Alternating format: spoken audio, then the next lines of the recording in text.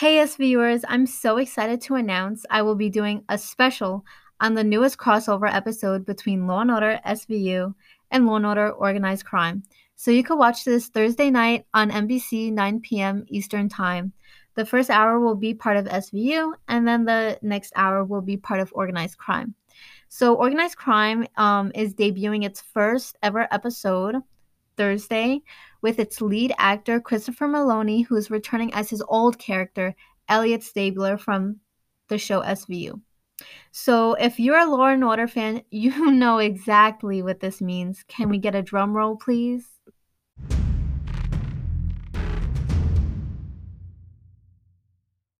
Well, what we thought was the impossible is finally happening. Oh my gosh, it's been what, 10 years, 10 seasons too long? Well, apparently not, because Stabler's back, and he's back for good.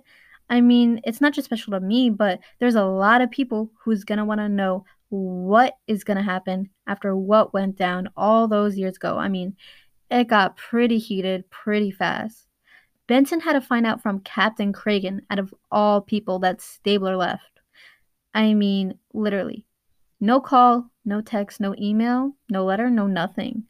I mean, she doesn't just go into the interview room by herself, bawling her eyes out, crying, fucking heartbroken for just no one, especially if he was not important.